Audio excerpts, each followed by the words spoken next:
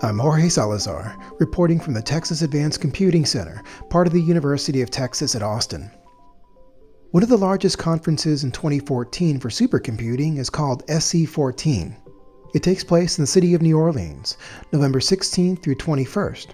Scientists, engineers, educators, students, IT professionals, and industry gather at SC14 to share the latest in high-performance computing, networking, storage, and analysis. Two graduate students from UT Austin, Dahiria Malhotra and Amir Gholami, are up for Best Student Paper at SC14. They've co-authored the work with George Biros, a professor in mechanical engineering and computer science at UT Austin's Institute for Computational Engineering and Science. Dr. Biros is a two-time winner of the Gordon Bell Prize for Innovation in High-Performance Computing. In this podcast, he spoke more about the paper he and his students are presenting for SC14. Dr. Biros, thank you for speaking with us today. Thank you, Jorge. Now, the theme of the SC14 conference is HPC Matters, High Performance Computing. Why does it matter to you? And also, could you tell us why it might matter to anyone else? So we're interested in problems that are not tractable with small-scale computing technologies. We're interested in problems in geophysics, in healthcare, in medical imaging, in data analysis, in computational science that require technologies that are provided by TAC, like Stampede and Maverick, and basically high-performance computing, because the turnaround times for using standard services are not good enough for us. So we're looking at problems with billions of unknowns, trillions of unknowns, in space and time, and the amount of memory and computing power is only available at national supercomputing facilities, one of which is, of course, TAC. Dr. Biros, you're presenting some findings of research at the SC14 conference, and the title of the research is a volume integral equation Stokes solver for problems with variable coefficients. Would you tell us what are the main findings? What is this research all about? So basically we're modeling honey. It's kind of honey flow. These are Stokes flows, basically like fluid flows that are moving very slowly. And of course it's something that you see when you are turning a jar of honey upside down and very slowly flows out of the jar. But it also appears in porous media flows, for example, in geophysical flows from mantle convection to oil flow, to blood flow in capillary flows, in microcirculation. So it's a type of fluid flow that appears in many, from, as I said, from geosciences to actual biological systems, bacteria, small-scale microfluidics, nanofluidic devices. And we try to basically numerically simulate certain aspects of this flow, trying to understand it, quantitatively characterize it. And in the particular application, we are interested in these slow-moving fluids through microstructure. Imagine that you have tried to push honey through a jar full of salt. So you have a jar full of salt and you're pushing honey, and you try to make it go through that basically a jar of salt. It's kind of weird why you want to do that, but that's how basically geophysical subsurface flows are, like say, as I said, geophysical flows. And also that's how sometimes blood flow or other complex fluid flows behave. So this is a basic science trying to understand, create simulation tools for these types of flows. What's new about this research? So in general, when we simulate physical systems, we want the computational power or the computational expenditure to be basically scaling linearly. So if I solve a problem with 1 million unknowns, I would like to, and let's say it takes 1 hour. If I solve a problem that is 1,000 times bigger, 1 billion unknowns, I expect it to take 1,000 hours. And of course, if I use 1,000 processors, then it will take again 1 hour, right? So one processor, 1 million unknowns, 1 billion unknowns, 1,000 processors, again 1 hour. That's the goal. That's the goal of scalability. For Stokes problems, this is sometimes a challenge due to the mathematical nature of these equations. So we are proposing in this paper a method that allows this to do for these variable coefficient problems. And also it allows us to get, if we want, let's say, 1 or 2 digits of accuracy, if we want to simulate the system and we want to have some accurate results, because when we do numerical approximations, there is always some kind of error. You can think it as an experimental error, but it's basically something that to do with the numerical approximation. We propose a scheme that really achieves a very good accuracy per flop.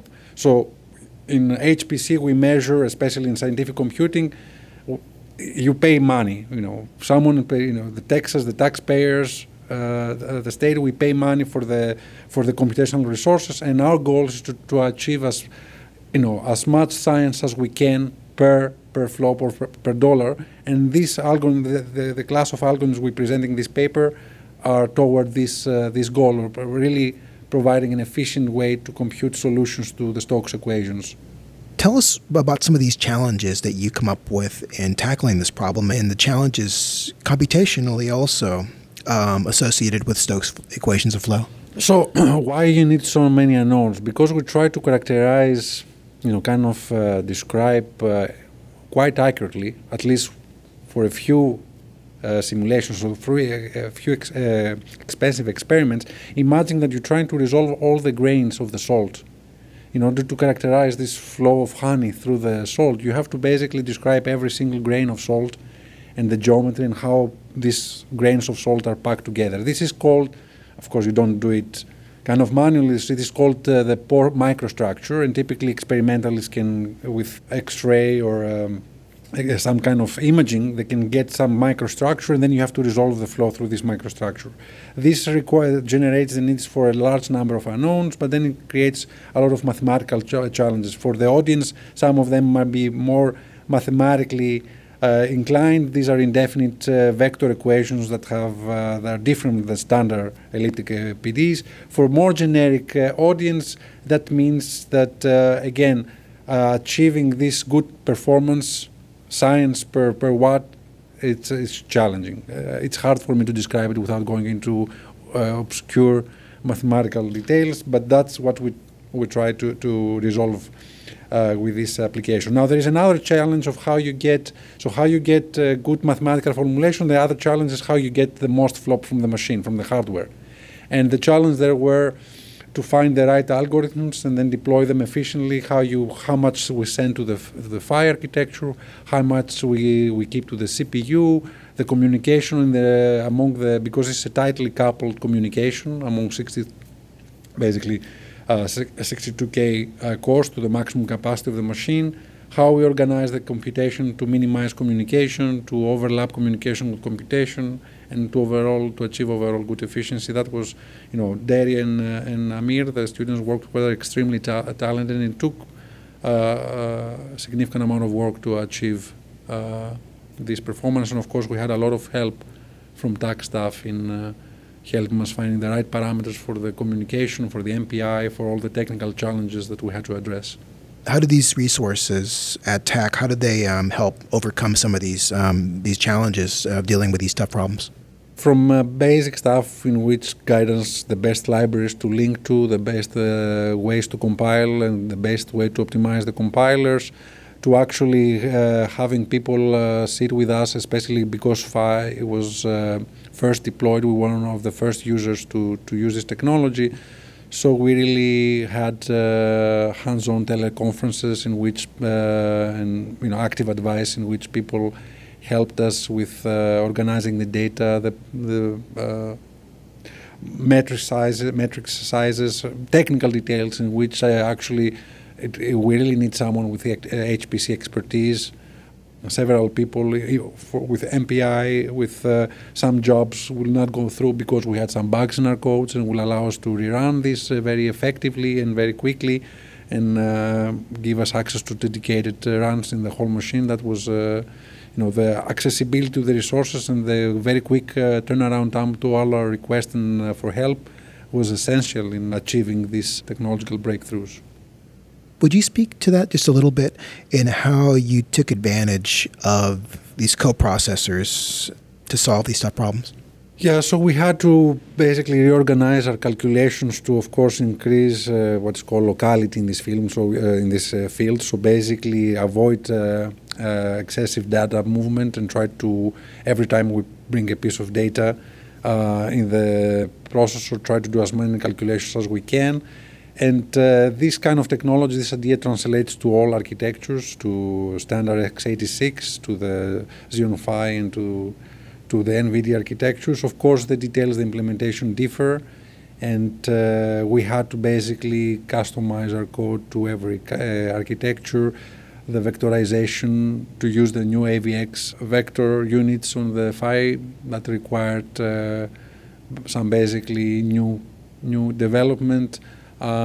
Some kernels, sometimes they're quite small for the standard libraries because we try to rewrite our code, so we use dgems, which is technical for your audience. So we have good locality, but sometimes the kernels are too small, so we have to do it kind of manually, optimize them and deploy them on the different architectures. So that's kind of time consuming, and in order to get good performance, it's not obvious how to do it, but the students did it, and it's critical in getting good performance, because if you don't do that, then you leave on the table 90 or even a higher percentage of the computing power, depending on the machine and the architecture. So it's critical if you want to get good performance to use the coprocessors. I guess maybe one key theme of this research is scalability.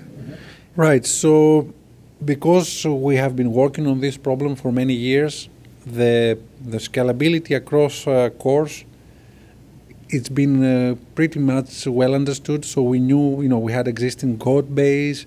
We have scaled in the past in Stampede. That was not a new code. The biggest challenge for us was try to get the single node performance right, to make sure that we get the good performance on the Phi, we get the good performance on the GPU, that the mathematical formulation works well, because we do certain approximations and figure out the correct way to deal with approximations and deal with the challenges.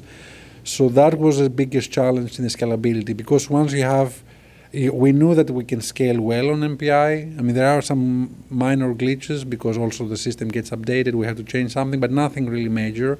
But once we have a good node performance, then you can expect, for our case, we didn't have any surprises on the large core count. But we had a lot of bumps on the road for getting good per node performance, making sure we have different kernels, which kernels to ship to the accelerators or the coprocessors, which things to keep, and how then the algorithmic solvers. We tried a few things for what's called preconditioners. Some things worked, some things didn't work. So that was the biggest hurdle, technical hurdle in getting the overall good performance. How does what you do in this research, how does it relate to non-scientists?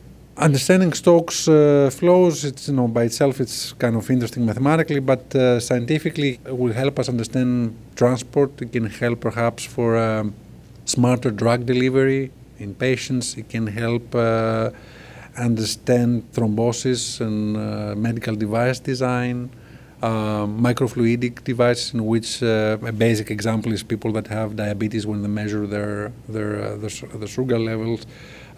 That's kind of a very simple device, but you can think some much more complex devices. So it can have impact on that regard, but also, as I said, geophysical flows, national security, and have an effect on the economics. So these are long-term goals that recognized by the funding agencies, and of course, this scientific, help us better understand the world around us, and that's of course a very tiny contribution, but that's kind of the bigger picture that these equations play. Dr. Biros, what's next for this research? We would like to, this is kind of research code, we try to scale it further, introduce different porous structure, make it more robust in higher contrast of materials, try to now do statistical analysis to characterize the transport in these porous media flows, introduce viscosity contrast to have basically different types of fluids, different types of honey, let's say, going through. So there are a lot of mathematical challenges before this is a tool that someone that is not expert on the numerics but is expert on application can use. But that's the ultimate goal, to release software. And we have released already individual pieces of this code, the fast multiple codes, the volumes. We have released them. It's on open source, available on GitHub or in a web page. But we want to working towards really putting like a more comprehensive framework that other researchers can use from an application point of view. You've been listening to George Biros of the Institute for Computational Engineering and Science at the University of Texas at Austin. For the Texas Advanced Computing Center, I'm Jorge Salazar.